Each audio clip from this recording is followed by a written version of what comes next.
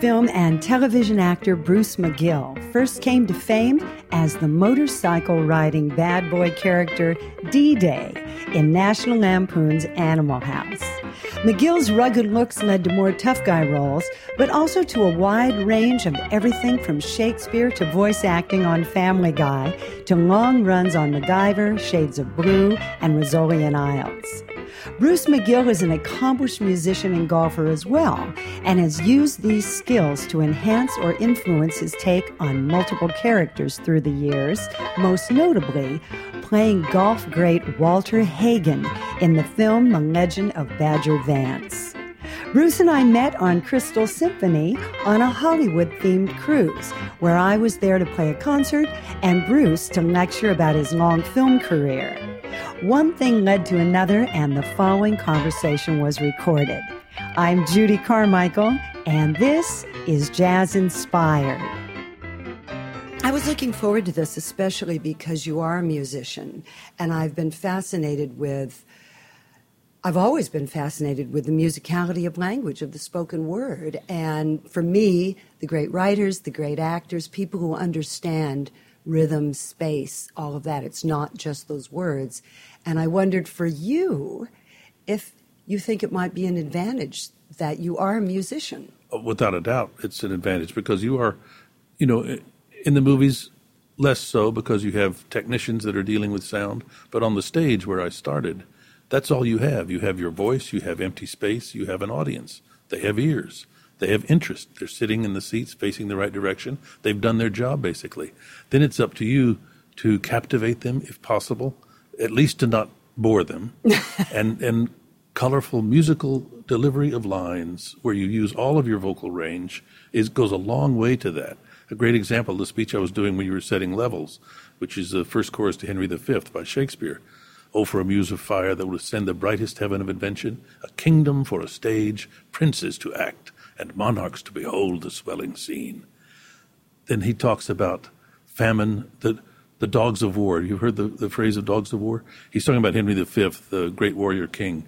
And at his heels, leashed in like hounds, should famine, sword, and fire crouch for employment. Now, when you say that, the dogs of war are these hounds that he's referring to. And famine pinches, hunger pinches, so you say the word famine in a pinched way, famine. Swords flash in the air, the sun kicks off of a steel sword. So sword, the word goes up, famine, sword, and fire consumes, it burns, it runs. So you hiss the word fire. So just something like that. And I won't say it's infinite, but there are dozens of ways to say every single word in a really has to be well-written material to sustain it. And Shakespeare, of course, a lot of what he wrote was poetry. And so there's meter and measured rhythms.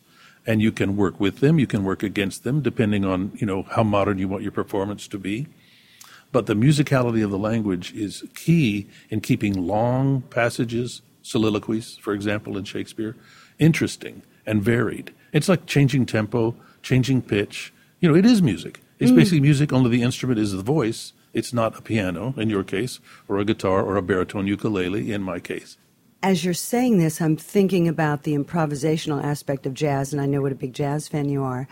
And people don't think about it with actors as much because they think they're doing exactly what's on the page. But to me, the improvisation is with all the things you're talking about, the space, the reaction to the person you're acting with, all the things that jazz musicians do. Well, I refer to it anyway, having a musical background. I refer to the playing of a scene. I mean, everyone is slightly different, whether a director tells you to change it or not. If you're paying attention to the other person in the scene or persons in the scene, something will change. And if you're paying close attention and big ears, remember we had the conversation about big ears, you'll catch it. Because if you don't, you're off the road. Because that's going to be in there. In the theater anyway, it's all in there because there's no editing. Everybody's on stage at once. In the movies, they do what we call coverage, which is the camera's over me to you, over you to me. Then there's one out there shooting a master. So you don't know yet which piece of film the editor is going to put in the final cut. So you don't really have the control that you have on stage.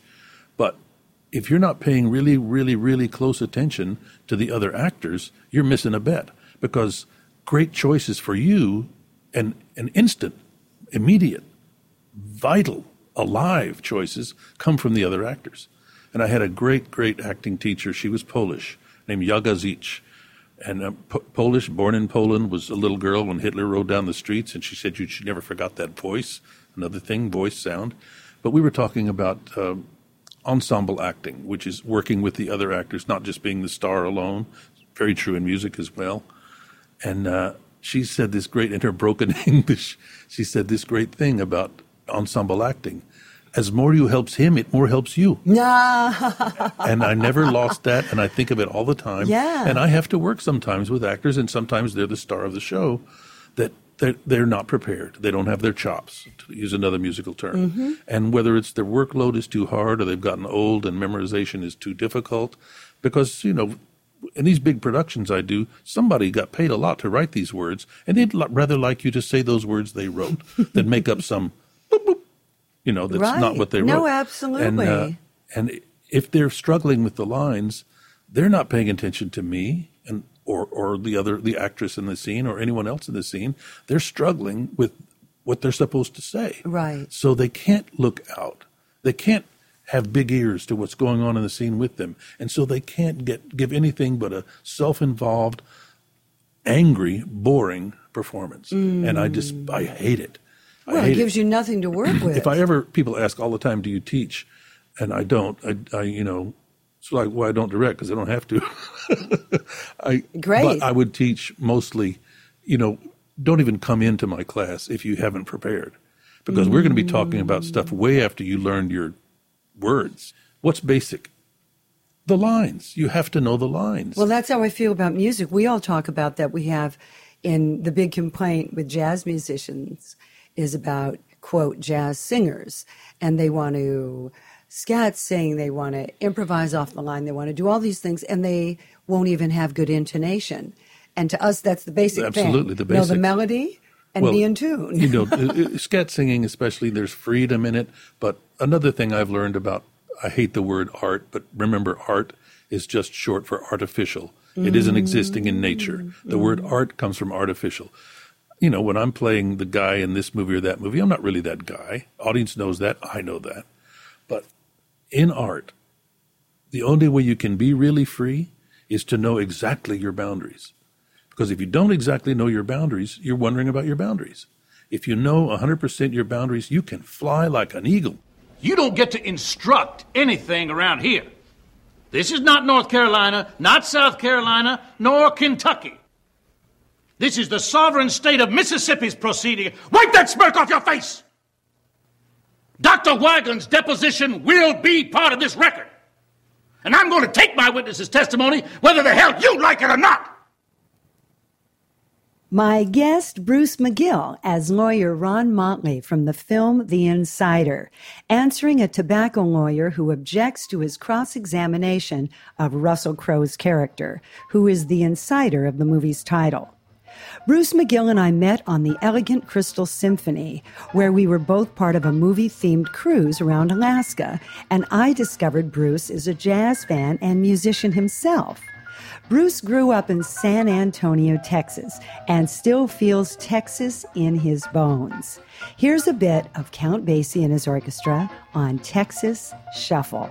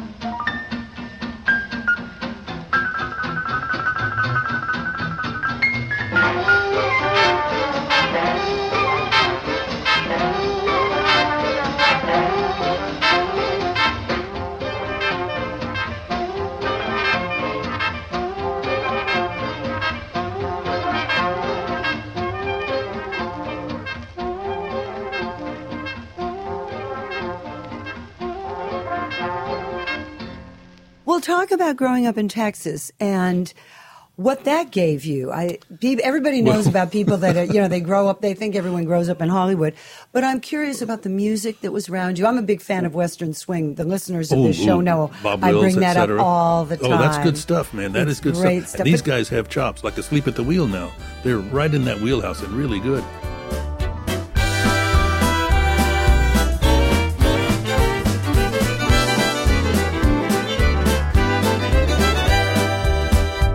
I was born in Louisiana, down on the Ohio, raised on shrimps and catfish, Mammy's good gumbo.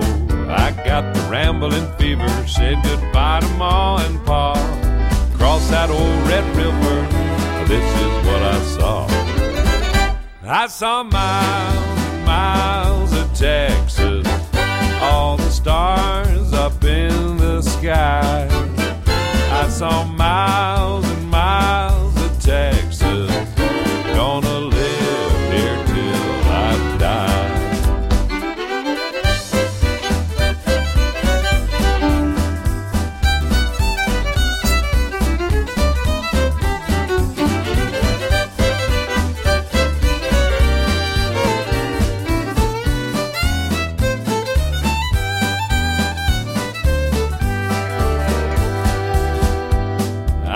Up into Austin, the cradle of the West. Just ask any cowboy, he'll tell you it's the best. I met a Texas beauty, I got friendly with her pa. I looked into her big blue eyes, and this is what I saw.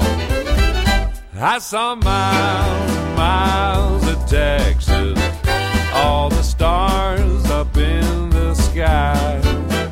I saw miles and miles of Texas, gonna live here till I die.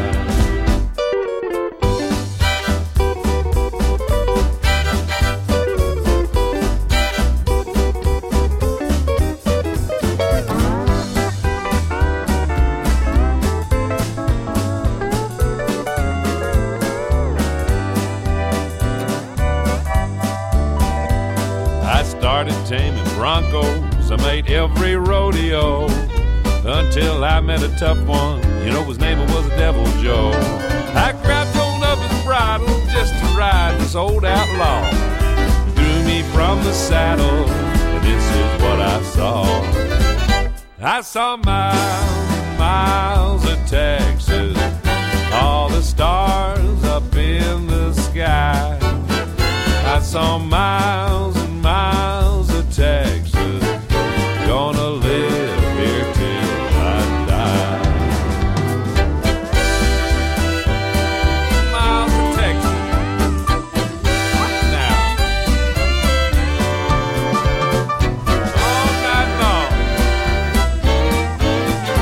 gonna live here till I die.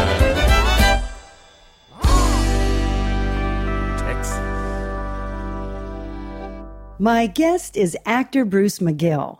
I'm Judy Carmichael, and this is Jazz Inspired. Well, growing up in Texas, I wasn't an actor until I was, I must have been 11, when I finally started actually doing a formal play that somebody wrote in front of an audience. I was always cutting up in school and getting sent to the principal's office because, you give a guy who's going to be an actor eventually a captive audience of 30 kids, peers at that. The cat's going to cut up. And the teacher can either handle it or she pushes that button. I'm sending Bruce McGill to the office. He's incorrigible. I was in the office a lot, too. Bruce. Hey, it wasn't bad. I got to know everybody. But I started there playing the piano. I was very young, and there was a piano in our house. And I still wonder, I don't remember what made me want to play that thing so much that I begged at age 5 or 6 for piano lessons. I'm imagining that somebody came over one night, because nobody in the family played it. And it was a old upright that had been in the Galveston flood of 1903, floating around, and somebody rescued it. Wow! It had been and it was not a great piano, but it was a piano. And I bet that somebody came over and sat down and played it, and everyone went, "Oh, that's great!" And I thought, I want to be able to do that, so people can go, "Oh, that's great," And this plays into maybe why I became an actor. But if I have a personality flaw, it's too eager to please. I'm too eager to please, and that sometimes makes me shortcut performances. That's interesting. Yeah, I mean, in what should. regard? What do you mean? Well, I want the director, or certainly the audience, but I want them to like what I'm doing. And sometimes, in order for them to like the whole thing on a deeper level, I need to give up some stuff early on. It's restraint. It's about restraint. And I don't really think it's a bad character flaw to be eager to please. But if you're so eager to please that you bend over so far that you're not your authentic self, it can be a little inauthentic. I would think that'd be tricky for people in performance anyway, as you're saying it. I'm wondering if all of us in the performing arts on some level are people who want to please. Yeah, what are you singing? Please like me more. Now like me a lot. Oh, like me. I guess there's that, but I don't really think it's not an issue for me now. It's just something that I think about. And anyway, I'm talking about why would I have started in Texas, which was where you're supposed to play football or sports or go kill a deer, stuff like that. Yeah, and you're that kind of guy. You look like you're Central Casting, Texas, baby. Listen, I had to have some thick skin, and when the thick skin failed, I had to be able to fight. Literally. And I played the piano, and nobody would take me because I had these are stubby now, but you should have seen them when I was 6. And finally, one woman said, "All right, I'll teach him." And her name was Margaret Biebinger. I'll never forget it. And when I was 6, I started piano lessons.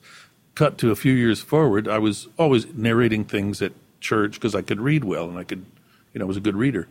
And then I was in the choir at church and then choir at the elementary school. And one time in I guess the 5th grade, maybe the 6th grade, the choir director was directing this operetta, Johnny Appleseed. And Johnny Appleseed got bad grades, and his mother pulled him from his extracurricular activities. So Fred C. Vine, I can still see his name on the libretto, was jerked out of the production. And poor Miss Lothringer, her name was Marianne Lothringer, and she said, "You're going to be Johnny Appleseed." And this is before rebellious Vietnam era, and a teacher was an authority figure to me, just like my parents. So she said, "You're going to be Johnny Appleseed." And I said, "Okay." And I had like 10 or 12 days to learn all the songs. And, it was a good part. Johnny Appleseed in Johnny Appleseed, that's a part, man. So I did that. And to great success in the room that I like to call the Cafaliba Gematorium in these elementary schools, we all had public schools. Yeah. There's a cafeteria line at one end, there's a stage at the other end, and there's crank down basketball. I just put the extra syllable for the library. We actually had a separate room for a library. But Cafaliba Gematorium is funny. I like it.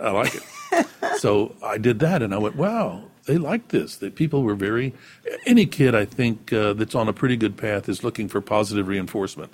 Most of the kids around me got it through sports. I'm talking age 10, 11, pre-puberty. Mm-hmm. And some kids were faster, and some kids were taller, and some kids could sing and act. But in Texas, in the 50s, it was a two-edged sword. If you look like you could play football, you should be playing football. And they would call us, this is so politically incorrect now, but what they would call me now, past puberty in high school, was drama queer. Yeah. And that's what they would call me. And I would invite them out sometimes if it got past my thinner than skin. And you know what? You only have to whip a couple of those big boys before the rest of them gain a little respect. They leave you alone, and then the next thing that happens is you move on along, and suddenly you're in Animal House, and they all pretend that you were their best friend in high school. You have that happen to you too. Oh gosh! I'm always fascinated, and you can explain this to me, Bruce, because I'm glad we had this meeting, Doctor. That I have been fascinated with that myself in my career, because there were people who weren't good to me. I've had lovely people who were very supportive, but the ones like you're talking about that weren't. And then years later that I've had success, and they come up and they act as if we're best friends. And I'm curious why they don't remember. And I don't hone in on these things. I'm not bitter. I don't do it. But I remember that's a person I don't want to be with because they were not kind people. Right. And they completely seem to forget that they treated. Do you know the term revisionist history? Yeah. Do they just do it? They just don't? Yes. Well, in my case, it's weird because they've been watching me as I age. I mean, I see them, and they don't look like the person they were when we were 16. So I don't even know who they are. You don't even remember. I don't remember. Yeah, so that's but I know what who it my is. friends were then. I mean, Right, I do those too. I still run into and see. But there's a whole lot of people, and some it's more obnoxious than others. The ones that assume an intimacy that wasn't there. Right, that's what I'm asking. It's irritating, but there's no. That's you pick your battles. Yeah, and that they're is just not even thinking about it. That's They just well, the one that killed it was Animal House, because everybody wanted to know D-Day from Animal House. The irreverent, horrible, racist, misogynist, funny movie from 1978. So that was interesting. And growing up in Texas, there's a kind of pressure cooker.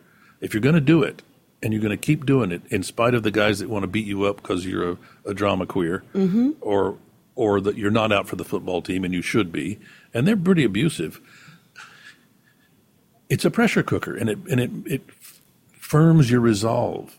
What stands out to me with that is the competition and not looking at that as a bad thing. No, good thing. It's great preparation. I know I went to a very big high school in Southern California, so I was already in a big pond. Yeah, So I I think looked it's really at the useful. world that way. It was very useful because I knew nothing would be easy. I knew there'd always be a lot of people going for whatever I was going to choose to go for. And that's what I'm getting from you, this competitive attitude that firmed your resolve, because a lot of people don't think, they'll think, oh, that person was lucky, or it was this, or it was that, but it is the environment you grow up in, what the opportunities are there, and your resolve to take them, your awareness, your dedication, your drive, all those things, but it's still the enviment. That's one of the big and parts it's good of it. to recognize early that there are a lot of talented people.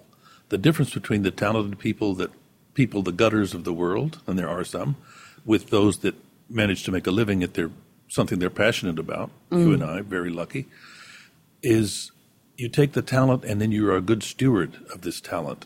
You don't waste this talent. You take it not as something to be embarrassed or ashamed of, because not everybody got it, but you take it and you go, it's a gift. I better not disrespect it. And from that, I mean, that is like an inner machine for discipline. Then I get past that and I get to the University of Texas, which at the time I was there was a very professional, capable acting school. It was really good. And you competed for everything in Texas. You competed at football, you competed at baseball, you competed at acting. In high school, they had interscholastic league where you really went to speech contests and you fought it out for trophies by, your interpretation of a Shakespeare speech or whatever. So I think people ask me a lot, why are there so many actors from Texas? A, it's very big. B, there's a lot to express. It's kind of got its own character. It was a republic. It and the Kingdom of Hawaii were the only states that were their own entities politically before they joined the Union. So there's a little of that Texas pride, and it covers such geography. That people say, what's a Texas accent? And I'm from San Antonio. In San Antonio, a Texas accent is kind of like this, because it's muy mexicana allá, que tienes que hablar solo español. And then West Texas is a different kind of twang over there, and things are slow. And that's what everybody thinks is all of Texas. And Well, they it's don't just realize. It's varied. It's like an English accent. It's a small country, but there's A lot of so many accents. different accents. Oh, Mr. Fiddlin' Man, please strike up the band and play that Texas Playboy rag. There's no rhythm around that rides right on down like that Texas Playboy rag. So carry me back to Texas beneath the Lone Star flag.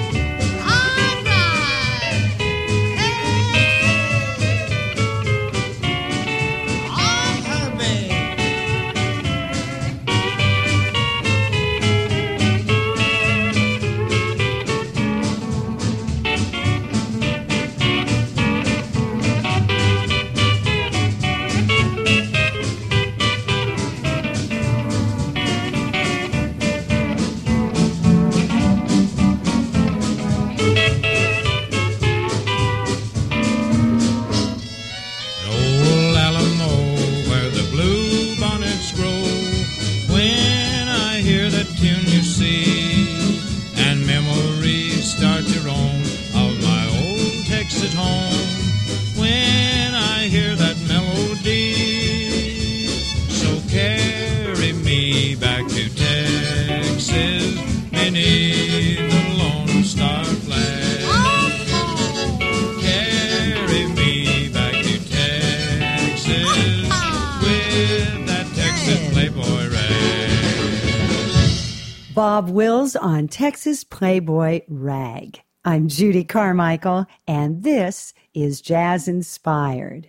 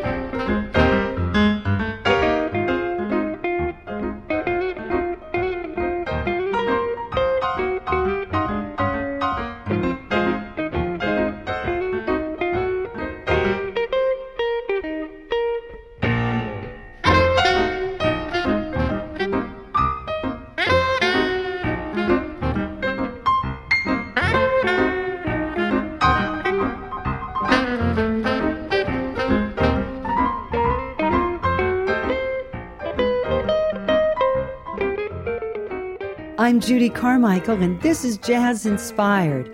Our show is made possible in part with generous support from Steinway & Sons and from East Hampton Indoor Tennis, 8 indoor and 20 outdoor courts in a quiet, beautiful park-like setting. Visit ehit.ws for more information. For a schedule of upcoming programs, visit our website at jazzinspired.com. You can listen to podcasts of Jazz Inspired on iTunes or wherever you get your podcasts, and email us at info@jazzinspired.com or visit us on Facebook and Twitter at Stride Queen. Additional support for Jazz Inspired is provided by Jazz Times Magazine, providing entertaining and provocative coverage of the jazz scene since 1970. On the web at jazztimes.com. I'll be appearing at Martini's Above 4th in San Diego, August 24th, with guitarist Larry Kuntz. Information is at ma4sd.com. Today, my guest is actor Bruce McGill, who originally rose to fame in National Lampoon's Animal House, playing the character D-Day, who gave a memorable rendition of the William Tell Overture by drumming his fingers on his windpipe. A talent he's retained to this day, although I didn't ask him to prove it during this conversation. That initial comedic turn led to roles in film and television, playing a wide variety of characters. Bruce is enormously grateful for his talent and feels those who are given this gift have to respect it and do the work that brings that talent to life. I would no more go out on a set or on a stage without preparing. I saw you'd split your finger from practicing.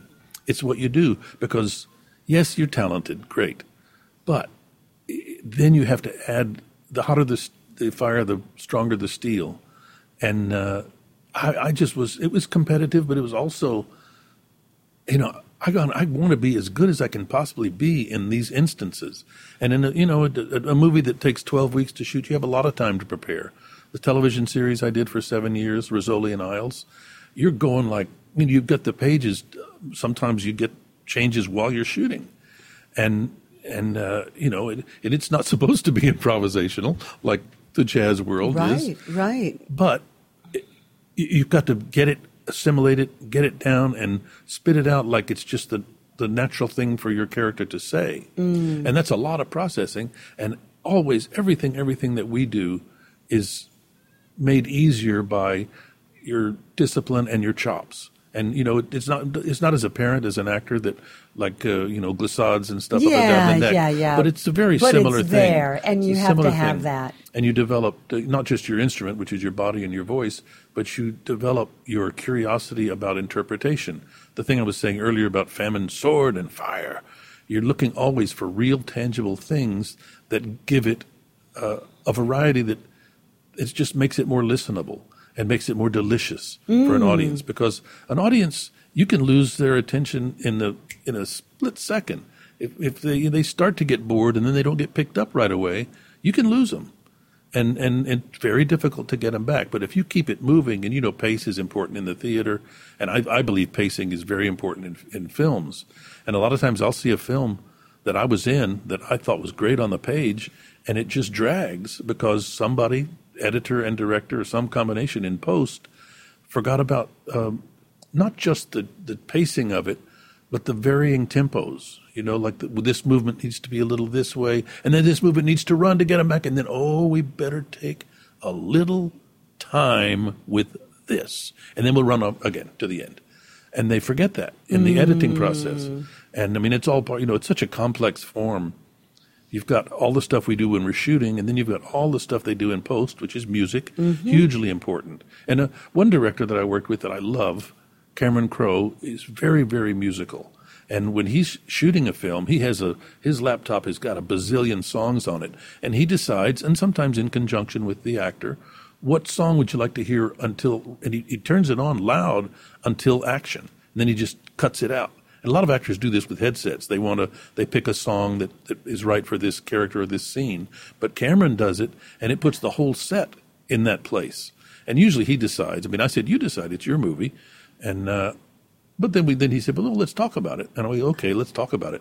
What did you decide? Oh, that's good, Cameron, because he's the guy that's going to be there in post, right, putting it together. Do you like to do that? Do you like to listen to music? Have you got to choose that before? Well, no, I'm a little different. I don't have headphones for anything but when I'm, if I'm thinking listening. about for the part. When I'm listening to if I'm on a phone interview or something to somebody and there's a noisy place, I'll put earbuds in.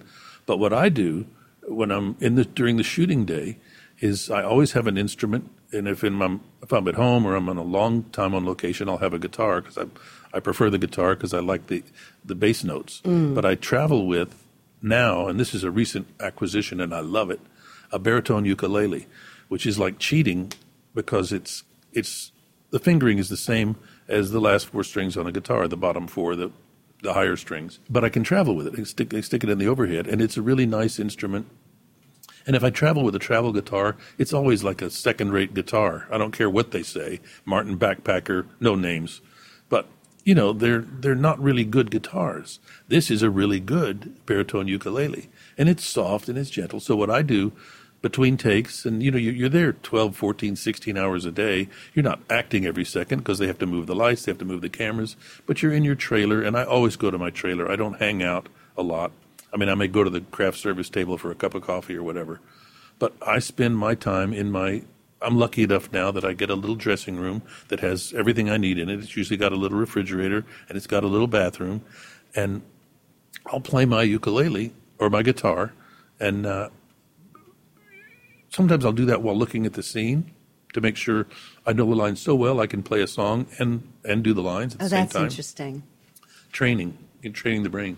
And just automatically what happens there is whatever I feel like playing generally is right for the scene I'm about to shoot. It's just unconscious. Yeah, it's what you would choose. And another thing that does, sometimes it's not even that related. Sometimes it's just a nonverbal way to stay in a performance mode.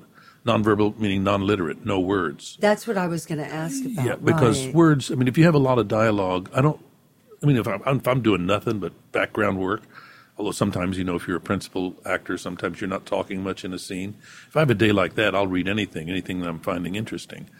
But if I have a lot of lines, I play the guitar instrumental, and it keeps my performance motor idling because there's something interpretive about that.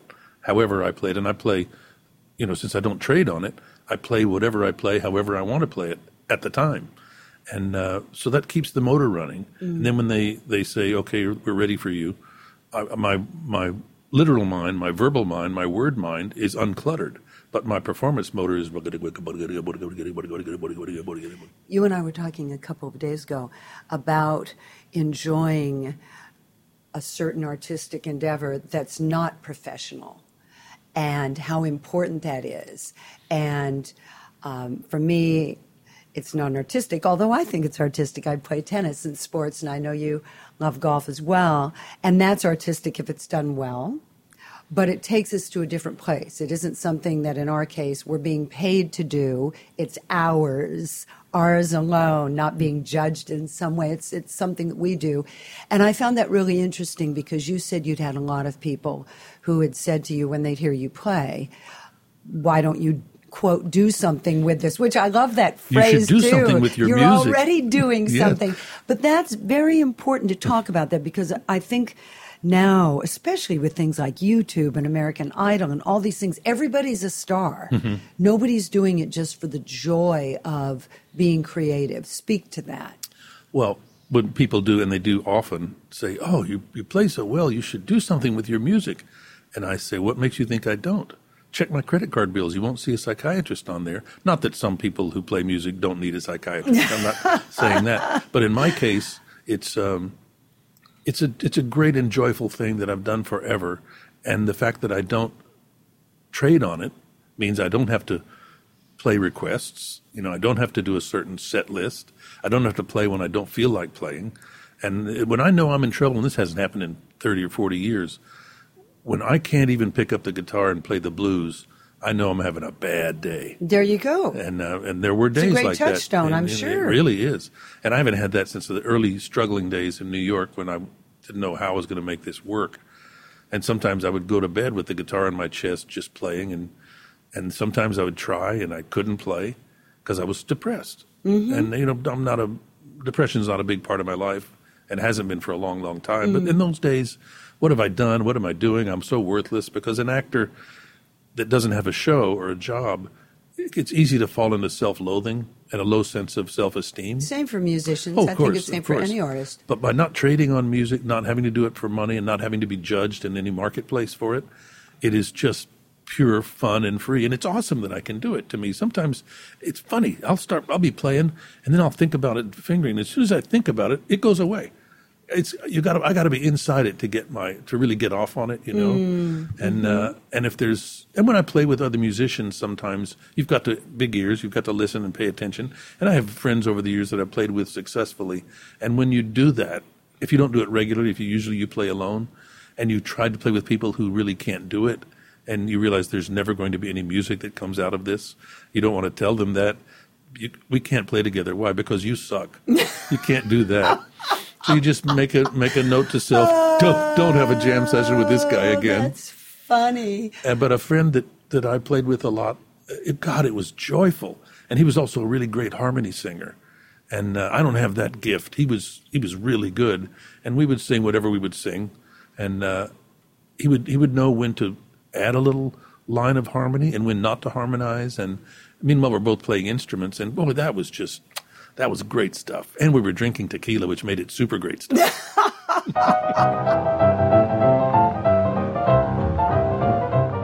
I'm Judy Carmichael, and this is Jazz Inspired. Here's Memphis Slim, a favorite of my guest, actor Bruce McGill. Wednesday, boy, we rock the house tonight. Wednesday, boy, we rock the house tonight. My baby's in town, you know I feel alright. Look out, baby.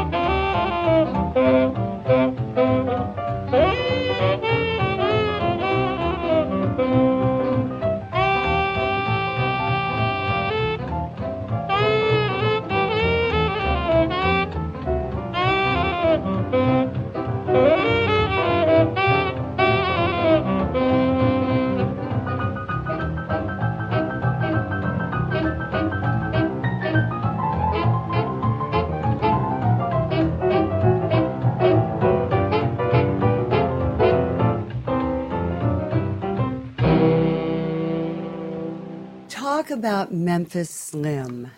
Yeah, Memphis Slim was I started out playing classical piano, didn't like it, didn't want to do it. I like to listen to, Gershwin music was great. And then I heard Memphis Slim, and I said, I got to figure out how to do that, because I loved it. I loved the runs, and I loved just that it had the rhythm, and it had the bass, and it had it just was great. So I listened to a lot of Memphis Slim and sort of copied him. And it was awesome, still awesome. You mentioned somebody I wasn't familiar with. I'm not even going to pronounce it correctly. Mance Lipscomb. Yeah, I don't know this name. A Texas blues player. He was sort of like Mississippi John Hurt. Have you heard of him? Of course. In that he played a bass line with his thumb and a rhythm going and a lead on top of it all at the same time. And so when I started trying to do that, I realized when people say, "Oh, you're such a good guitar player," I go, "Thanks, but no, I am not." This is a good guitar player.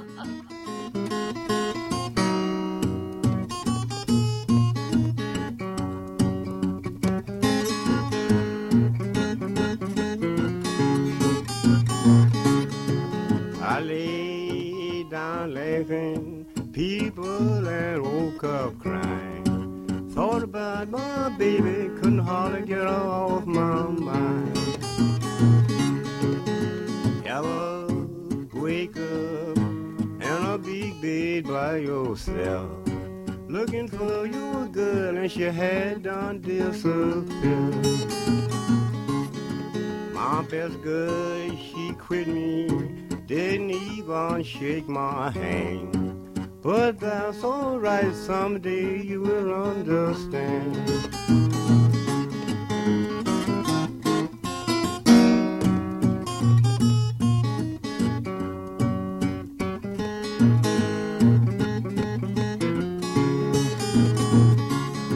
Half drink and whiskey would bring my baby nigh. I would go to town and try to drink it dry. When you see your girl, keep her walking from door to door. She's fixing to leave, picking out somewhere to go. Baby, if you don't quit me, just try me one more time. Do it for me, mama, before you wear me off your mind.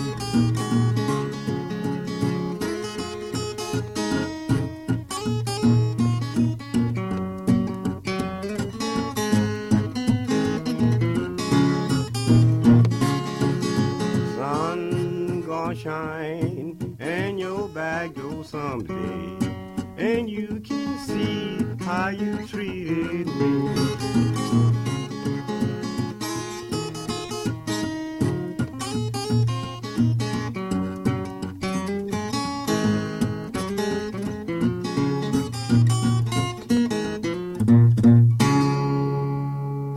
My father, he was not musical at all. He loved that I played. He loved it. People say, "Oh, do you play?" And he'd say, "Yeah, I play the radio." So, but he loved that you did, and that's the thing. So he was really he couldn't imagine supportive. He couldn't imagine how somebody could do that. Oh, and I loved playing, for both of them until they passed away. And but I didn't get into that until when I started out. I lived in San Antonio, so I learned a little flamenco right hand because that was pretty awesome to me. And then, of course, there was the rock scene in the 60s. Right. Janis Joplin was around there, and I started to listen to the stuff, and then I said, well, who did they listen to? Where did this three-chord stuff come from? And that's when I got back into source music, which I call it. And, jazz is such a broad term, but it all started with blues, which started with church music. started with the resolution of a 1-4-5 hymn, jazzed up by the slaves singing it in the fields, is what became the Delta blues and the Texas blues. So it all goes back to that church music, don't it?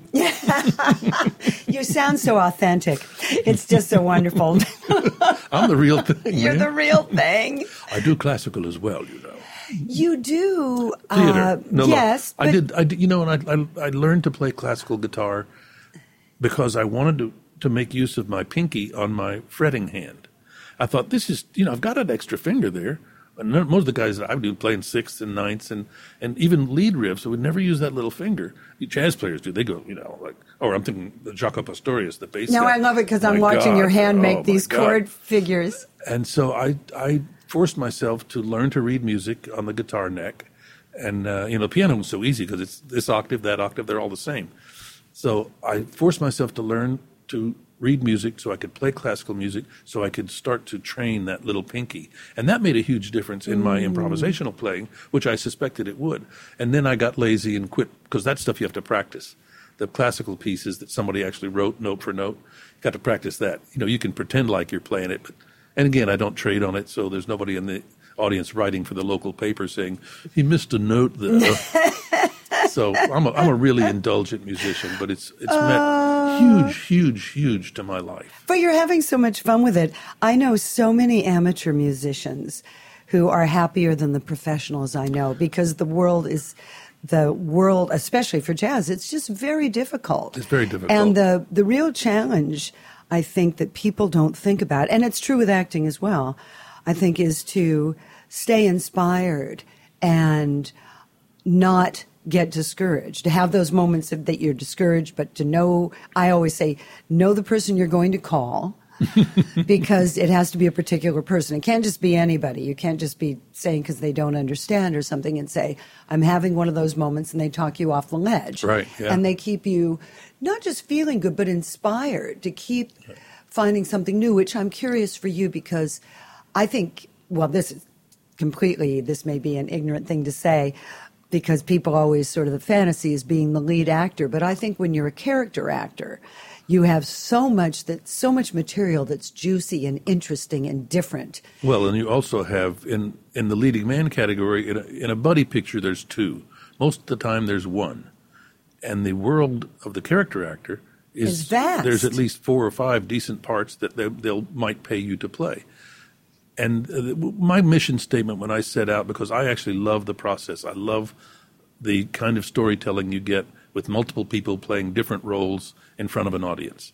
And that communal experience of the playwright's imagination, what he was thinking of, through the actors to the willing audience, there's an energy that's set up there that when it works, you get a super exciting theatrical experience. I'm thinking now of Hamilton, which is, you can't do that in a movie. You would not get that in a movie. But I've always loved that. And so when I started out and I realized, okay, I'm going to be a pro, this is going to be tough to make. In San Antonio, Texas, nobody in my family's in the business. How am I going to make a living doing this? And I would have been content with a relatively paltry living at that time because my passion was so great. And I thought, okay, what do you really want? And I said, okay, I want to do this at a high level for a very long time. And this is now, I'm old, and that's come to pass. I'm not done. I mean, I have stuff in the can, and I can't wait to find out what I do next.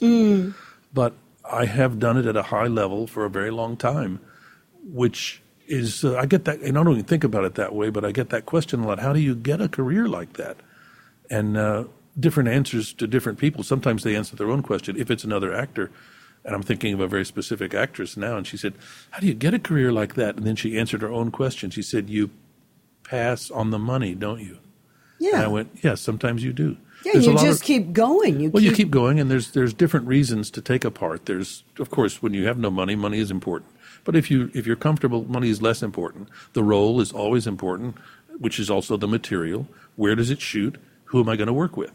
These things are what decide whether I say yes or whether I go on a crystal cruise, which I love also, and I find that very enriching. And I learn stuff here. I mean, I learned a whole lot between Japan and Sitka, Alaska. I mean, I really learned a lot. Right. Going ashore, going to the museums, and seeing feeling the air, seeing the wildlife. Anyway, my ambition was never to be the guy on People magazine. In fact, I find that kind of fame not terrifying because I know what it is, but nothing that interests me, and it has a cost that I don't feel like paying. Huge cost. It can have. If you're not really, really centered. Like in my first, I can't call them lectures, but my first presentation here, I talked about Robert Redford, the amazing Robert Redford, who's been a major star for 50 years, and I mean a heartthrob major star for 50 years, and how he's ridden that horse. Pretty amazing. A guy I'm very fond of, and I think a lot of.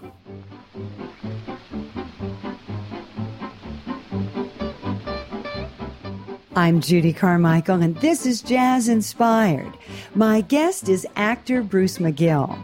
Bruce is also a musician and feels playing music feeds his creativity and gives him a wonderful respite from his acting work.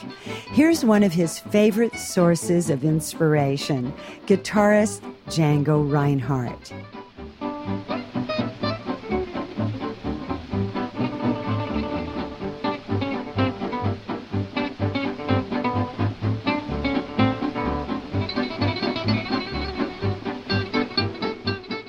Django, I translated that little flamenco right hand I'd learned growing up in San Antonio, Texas, because he was basically a gypsy flamenco guitarist, but in a fire when he was a kid, his fretting hand, his left hand, was burned, and the two fingers, the ring finger and the pinky, were fused together. So he does a lot of sliding sixths and ninths, and he had a flamenco right hand, but when he started playing with the Hot Club of Paris, and he had to be heard, he went to a pick. So a lot of those super quicks went to a pick. And Django I could just listen to all the time because it was, to me, incredible musicianship and fun and fast and great. And I thought it was sexy. It is sexy. So much passion and everything. It's fantastic.